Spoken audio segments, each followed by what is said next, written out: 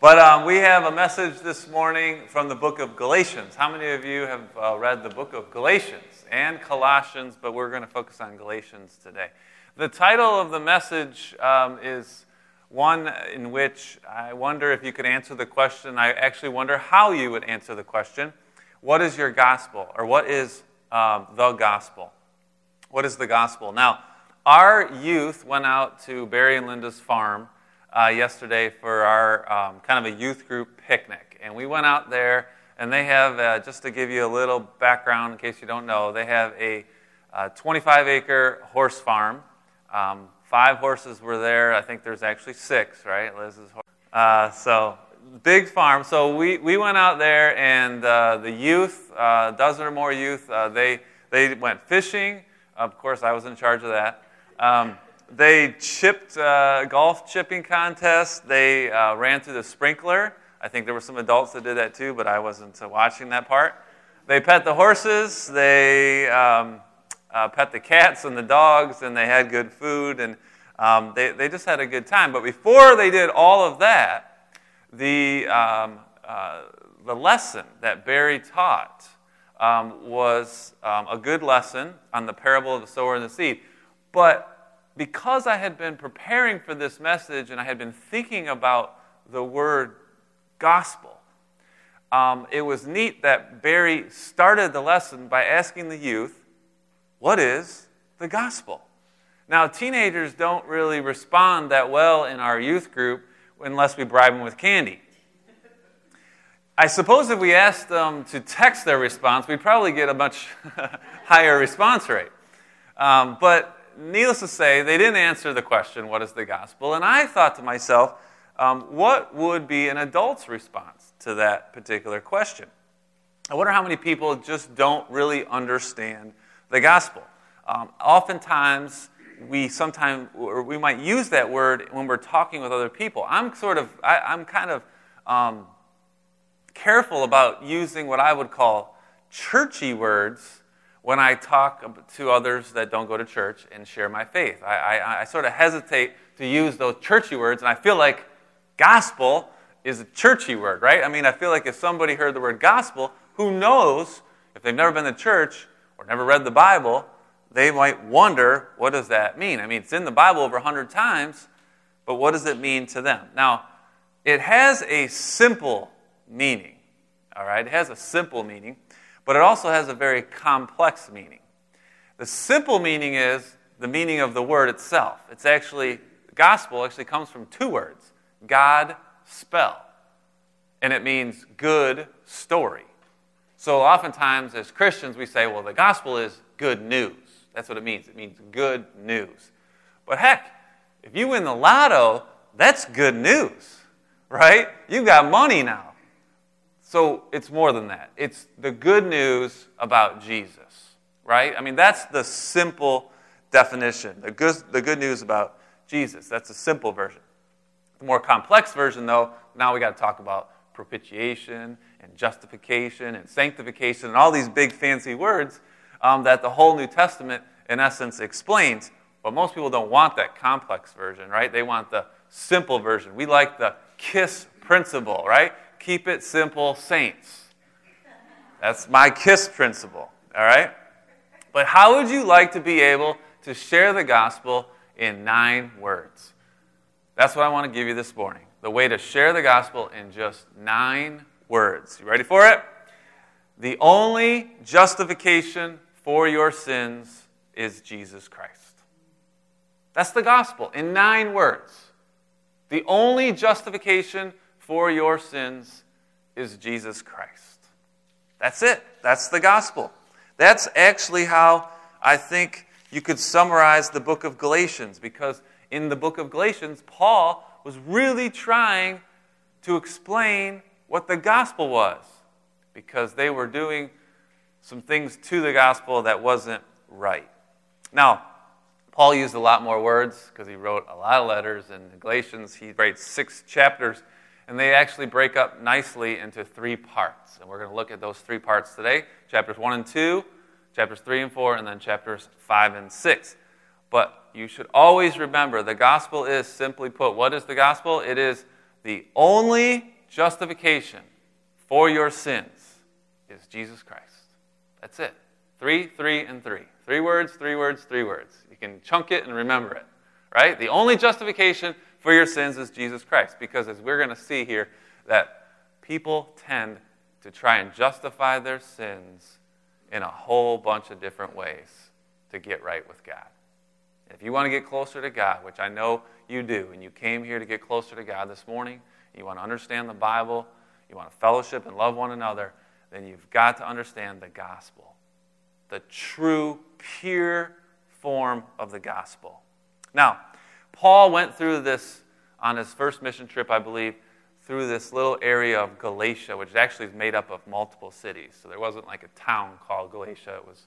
It was multiple cities that he had gone through, and he preached the gospel. And many people believed. They became Christians. They got baptized. They started going to church, right? And they were excited, but they were immature Christians.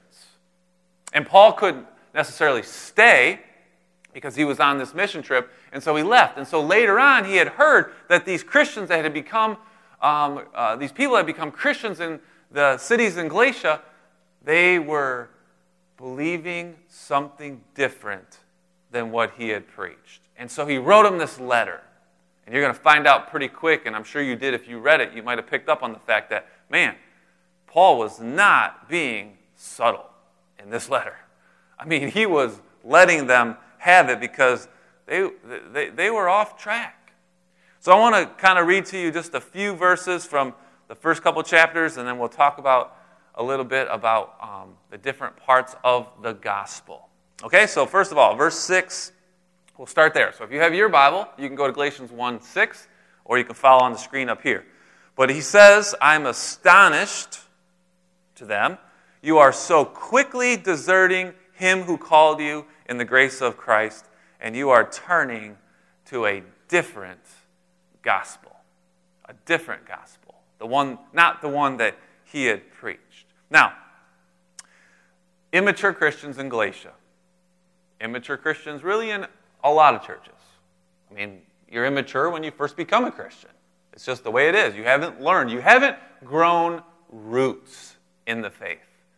That was the fun part about Barry's lesson yesterday to our youth group, is that it was an on-site demonstration of the parable of the sower and the seed. If you know the parable of the sower and the seed, you know that the seed falls on 4 different terrains, right? 4 different terrains. And he was out there demonstrating. The only thing missing were his overalls, all right? He didn't look like a farmer, but he is one, right? So he had this bag of seed, and he was demonstrating, and the youth were tuning in. Of course, they were getting a little distracted by the cats and the chickens and all that, but they were there. They were listening. And he pointed out, that really the only seed in that parable, the only seed that will grow roots and develop fruit is the one that falls on fertile soil, good soil.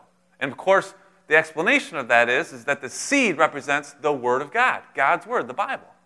And when a person receives the Bible, the truths of the Bible, the gospel, right, they begin to develop roots. And it's not just a one-time thing. Unfortunately, so many people think that Christianity is I believe, I get baptized, and then I'm good to go. I can go live my life the way I want to live it.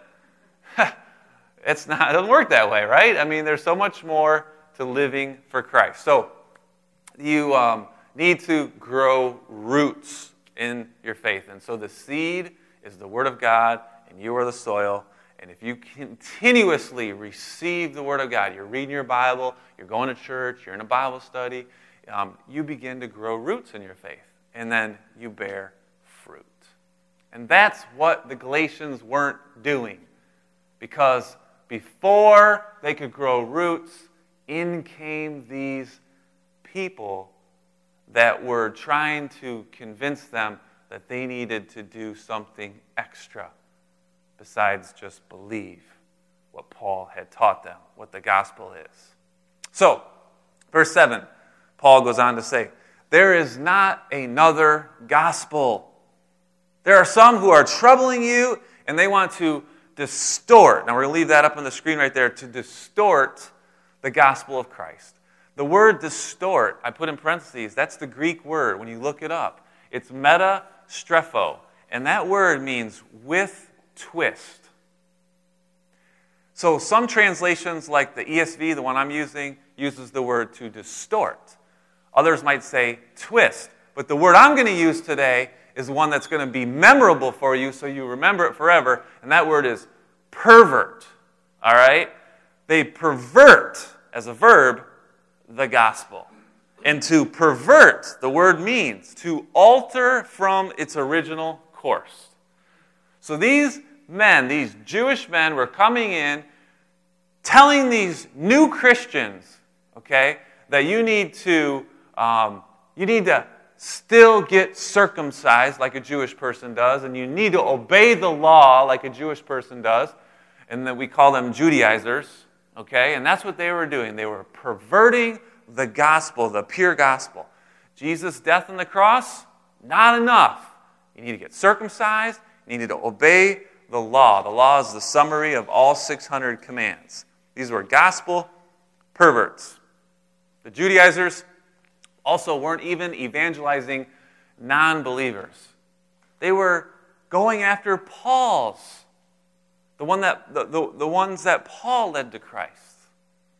I mean, that's not even right. They were leeching off of Paul because of what he had done. He had done all this work and shared his faith and led him to Christ, and then they come in and try to take advantage of that, of their immaturity. By the way, cult leaders do the same thing, don't they? They take advantage of the vulnerable, the immature, right? They add a little Christian twist, right? That's how cults work. They're gospel perverts. Now, it's very unlikely that you would ever be pressured by Judaizers today. I doubt that would ever happen. I mean, to any of us, that anybody would pressure you to obey the law. But you never know. There could be some out there that do that. But similar to that are churches that might teach you, and maybe you came from a church, and you've been in a church like this, that have put on you unnecessary rules, unnecessary teachings, man-made traditions, if you will, and have caused you a lot of heartache because they tell you, you got to do this, and you got to do that, and you got to do this, right? And that's the same thing that these Judaizers were doing. God didn't intend for you to earn your way into heaven. So you have to be aware of that. I'm trying to warn you because I care about you, and I don't want to see you fall into those traps. I also don't want you to fall into the trap of following the popular authors of the day. There are a lot of popular authors that are writing Christian books and articles that may or may not be accurate biblically. I don't have any particular author in mind other than this article that I'm going to share with you in a minute. But if you hear people saying about a new book or whatever that, man, it's so good, like I'm seeing something in the Bible I never saw before. Maybe it's not in the Bible. Beware of these types of people that are perverting God's word. I'll give you this example. I don't get the Macomb Daily anymore, but my mom gets the Sunday, and Bill get the Sunday copy. And I read this article. It's in the spiritual section. So this columnist is getting people to see what she's writing on a regular basis, this author. And there's a couple things about it that were troublesome to me. First of all, it starts off with a Bible quote, right? Starts off with a Bible quote. And then pretty much nothing in the body of the article was biblical at all. At the very end, one last statement says, Christ. I behold the Christ in you. Not Jesus Christ, but just Christ. The red flag, as I was reading it, popped up for me right away. The author was following their favorite astrologer. Okay? And then mentions, this is the worst statement, okay, that was to me totally unbiblical. Who really knows anything for sure? I mean, that's the premise of the article, if you will. Who really knows anything for sure? He does. He's omniscient. He knows everything for sure. And that was troublesome to me. But that's an example of the Christian authors of the day, of the gospel being perverted. We have to beware of that. Who really knows? Verse 8, Paul goes on to say, "But even if we or an angel from heaven should preach to you a gospel contrary to the one we preach to you, let him be accursed." Which is really a strong way of saying, go to the depths of hell. Anathema is the word. So, when I read that, I thought to myself, what? An angel is preaching a different gospel? What angel is preaching a different gospel? I'll tell you who. The one that visited Muhammad in 610 AD in Mecca, which resulted in the religion of Islam. Or perhaps the one that visited Joseph Smith in upstate New York in 1823, which resulted in Mormonism. Those religions are based on an angel visiting a person and preaching a different gospel. What did 2 Corinthians tell us last week? The devil masquerades as the angel of light. The devil masquerades as an angel of light. Paul told these Galatians, you got to beware of these gospel perverts. There's only one gospel, one truth, absolute. It's never going to change. The only justification for your sins is Jesus Christ. That's the gospel. 9 words. Now, if you've ever followed a perverted gospel, if you've ever been under some bad teachings, don't fret. Even Peter, right? The great Peter, okay? He fell into this trap. It tells us in Galatians chapter 2, verse 11, Paul came across Peter a while into ministry. In chapter 2, verse 11, he says, Peter came to Antioch, and I opposed him to his face because he was condemned. He stood condemned.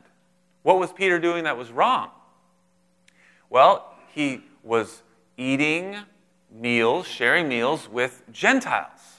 Probably eating, some bacon or something, right? Some kosher, non-kosher food.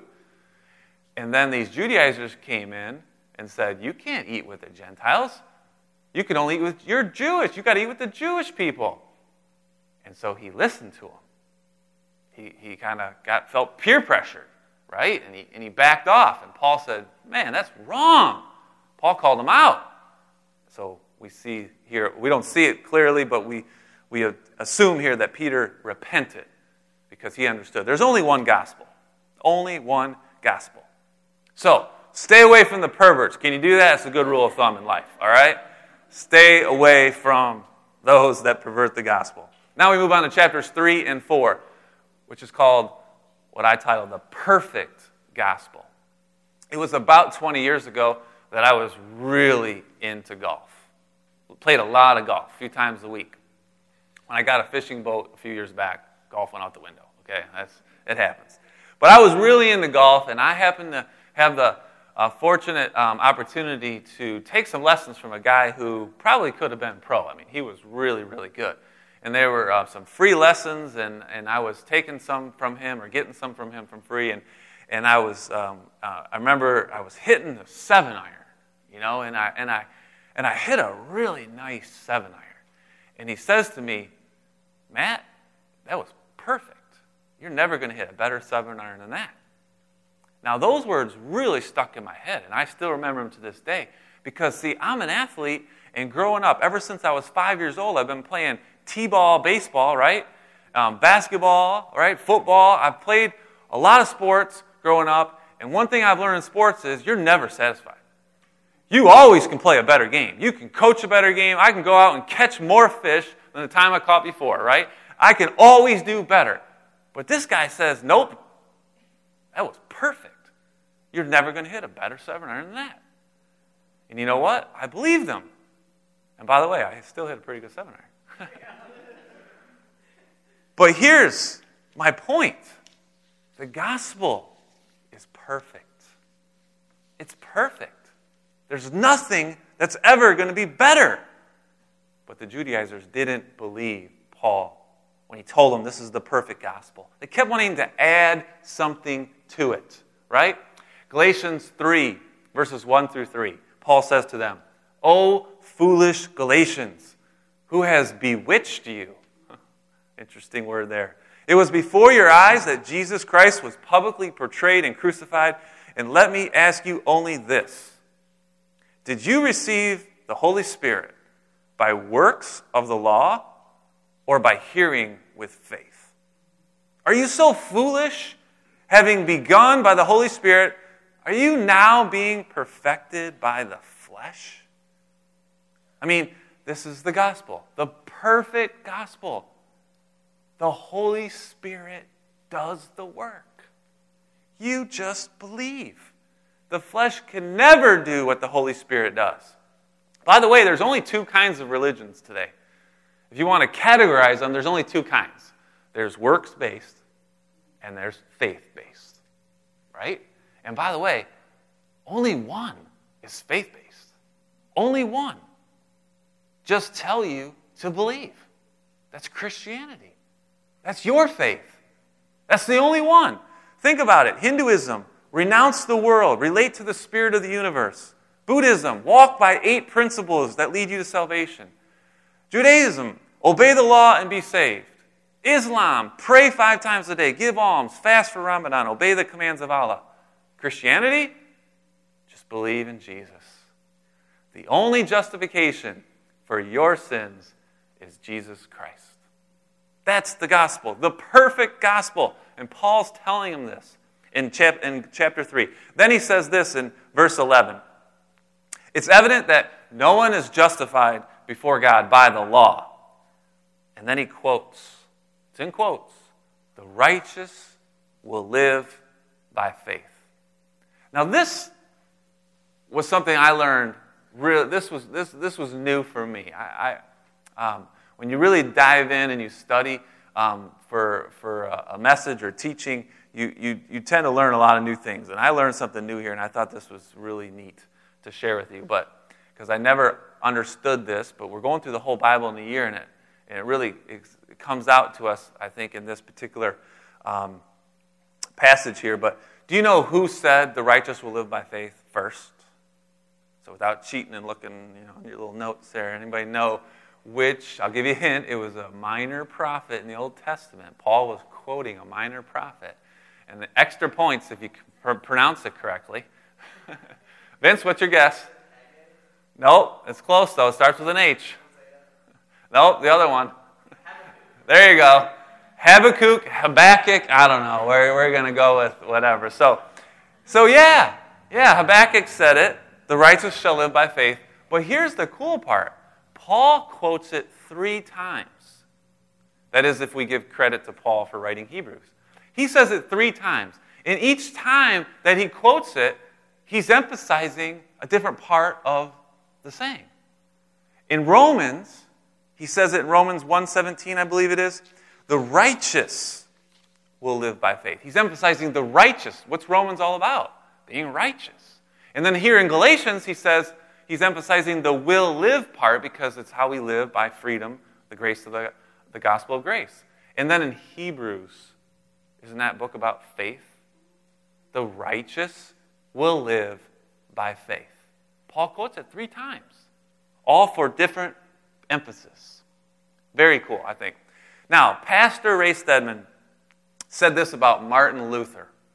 Martin Luther, of course, being sort of the person who brought us the Protestant Reformation, if you will, amongst others. But Pastor Ray Stedman said this. More than 450 years ago, the monk of Wittenberg strode up and nailed his 95 Theses to the door of the Castle Church, and therefore began what we call the Protestant Reformation. Here was a man who had tried his very level best to find his way to heaven according to the pathway of works. I don't know if you know much about Martin Luther, if you've ever seen a movie or read his biographies, but he tried to make his way to heaven through works. He had done everything the church of his day suggested. He tried fasting, indulgences, the sacraments, the intercession of the saints, penitence, confessions. He endured long night vigils, heavy days of labor. He had done everything he could, but the harder he worked, the more his inner distress increased. The farther he got from peace, because he kept working and working and working. And do you know what finally gave him peace? Galatians and Romans. Some believe Galatians was his favorite book, because Galatians explains the gospel. It's perfect. The only justification for your sins is Jesus Christ. No works are necessary. That's the beauty of the perfect gospel. Did you come here today with a broken spirit and a crushed heart? Because that's the offering God wants.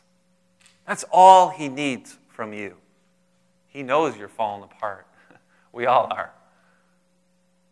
He just wants you to come to him with a broken spirit and a crushed heart. Because the perfect gospel will pick you up and wrap its arms around you and tell you, I love you. I died for you. The only justification for your sins is Jesus Christ.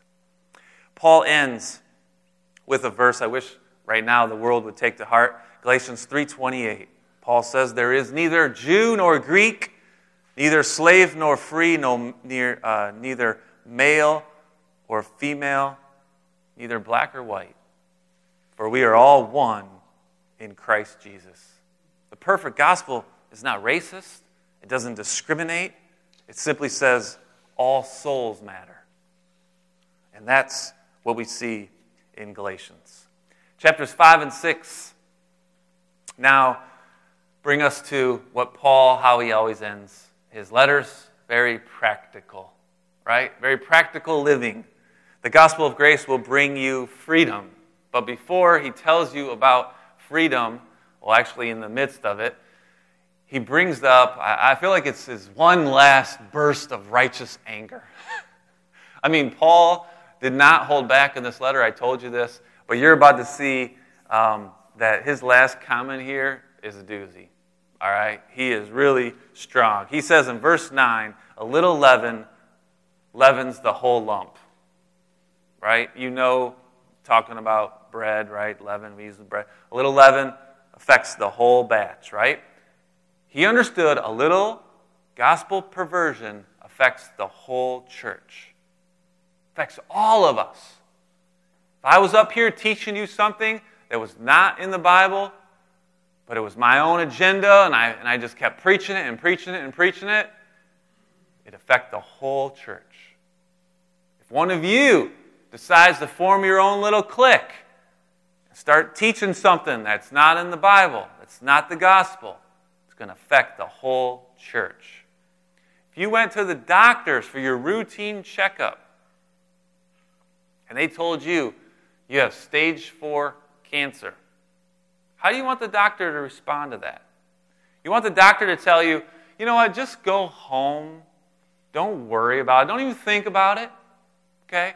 It's going to be okay. You know, probably go away anyway. Or do you want a doctor to act with urgency and find the best possible solution for your treatment? Yeah, that's what you want. So what did Paul do when he found out that this little leaven, right, was coming up, this distortion of the gospel, the perfect gospel? He acted with urgency. And he says to these people, verse 12, I wish those who unsettle you would emasculate themselves. Right? They're the people who are telling you got to be circumcised. Paul's saying, cut it all off. Yeah. I'm telling you, it was harsh. He was fired up. Because the only justification for your sins is Jesus Christ. You don't need to get circumcised. You don't need to add the law. You need to believe in Jesus. Grace brings freedom. And here we are in Galatians 5. Everyone loves Galatians 5 for freedom. Christ has set us free. That's verse 1. Stand firm, therefore. Don't submit again to a yoke of slavery. If you were ever in a church or under any kind of teaching that had a bunch of rules that you had to follow to get to heaven, or they taught you that you had to give to be blessed, and you had to come to church, otherwise it's a sin. That is wrong. All right, that is a perversion of the gospel, and don't return to that system of religion. It never makes you free. The law is a religion of rules. Grace is a relationship with Jesus. Think about that. The law, it's a religion of rules. But grace is a relationship with Jesus. Christianity isn't even a religion. It's a relationship with Jesus. Verse 13 and 14. You are called to freedom. Brothers and sisters, don't use this freedom, though, as an opportunity for your flesh to sin more. But through love, serve one another. For the whole law is fulfilled in one word: love your neighbor as yourself. Now, there are some that will take advantage of grace.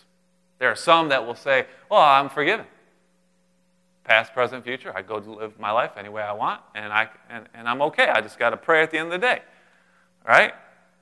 That's bad theology. Okay? Grace doesn't give you freedom to sin more. Grace gives you the freedom to love those you could never love on your own. Think about that. That's what Paul's saying here. Those people that sin against you, those people that are mean to you, cut you off on the road, right? That are different than you. Different than you. Remember the Good Samaritan? What's significant about the Good Samaritan? Jesus tells the parable of that Good Samaritan because the Samaritan was racially different than the others. And yet, he's the hero of the story. He's the one who truly loves his neighbor as himself. That's what grace does. It allows you to love people you never thought you could love. It frees you, if you will, to love one another. Verse 16 and 17, walk by the Spirit, and you will not gratify the desires of the flesh. The desires of the flesh are against the Spirit. The desires of the Spirit are against the flesh. They are opposed to each other to keep you from doing the things you want to do. So forget Star Wars, think flesh wars. All right? Every day you're in a flesh war, right? I mean, that's my life. Every day it's a battle, right? How do you win the war? Paul tells you, verse 25. If you want to win, you got to live by the Spirit. You got to keep in step with the Spirit. Keep in step with the Spirit. I joke with Jamie. She says, you want to go for a walk? And I say, not really, because you walk too fast. And I got long legs, but she just walks really, really fast. So I just started taking my bike now. But if you want to walk with God, then you got to keep up with the Holy Spirit. Keep up with the Spirit. Now, I have 2 apple trees in our yard. 2 apple trees. And right now, they are growing. They're really tiny little apples, right? Tiny little apples. But I noticed the other day when I was cutting the grass and I went by the 2 trees, I saw the apples. I saw the limbs that were holding the apples. They were sweating. You ever seen trees sweat to produce fruit? Me neither. I'm totally kidding with you. They don't sweat. They just hang in there.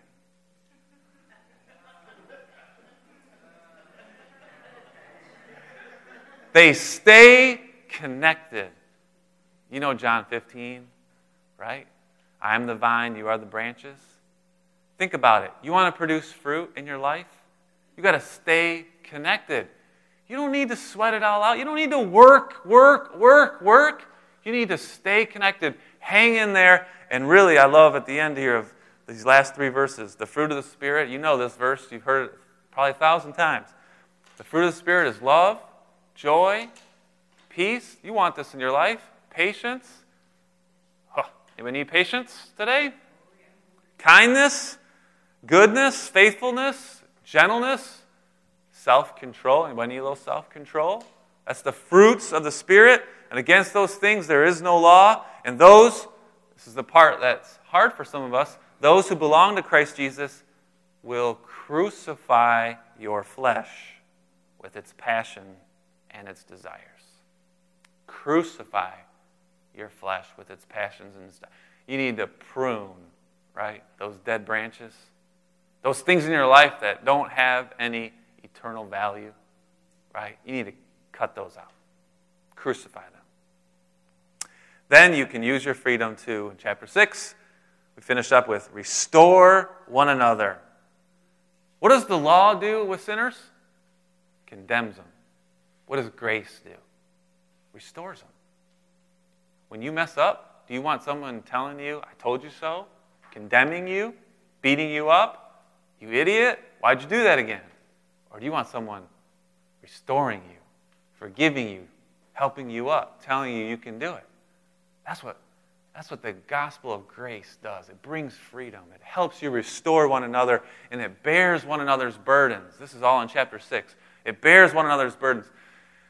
Fellowship is more than going fishing and having a barbecue out at the Brockert farm.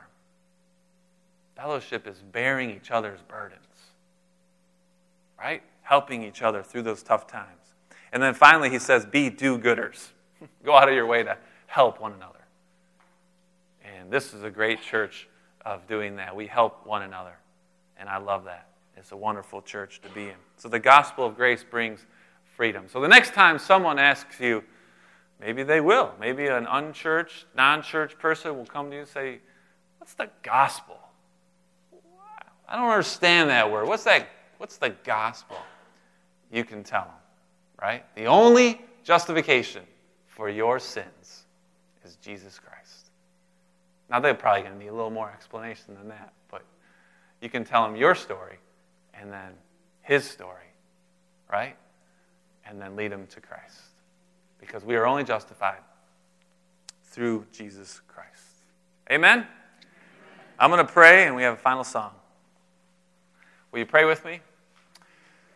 Father in heaven, thank you so much for this morning, hearing your word, the truth of your word and nothing else. God, I pray that I will never come up here and distort your gospel. Father, I pray that you would protect this church and protect all of us as we go out into the world, and that we would just honor you, God. We would not allow ourselves to take in, listen, learn from those that are perverting your gospel, twisting it, distorting it. God, I pray that you would help us to stay true and stay on the narrow path. Pray that we would build each other up, bear each other's burdens, restore one another, love one another, time and time again, forgive over and over and over again. I pray that we would do that in this church, and that we would be such a light and salt to those around us in our neighborhoods, in our schools, in our workplaces, that they would be drawn to you, God. They would be drawn to your love and your forgiveness. I pray this in Jesus' name. Everyone said, amen.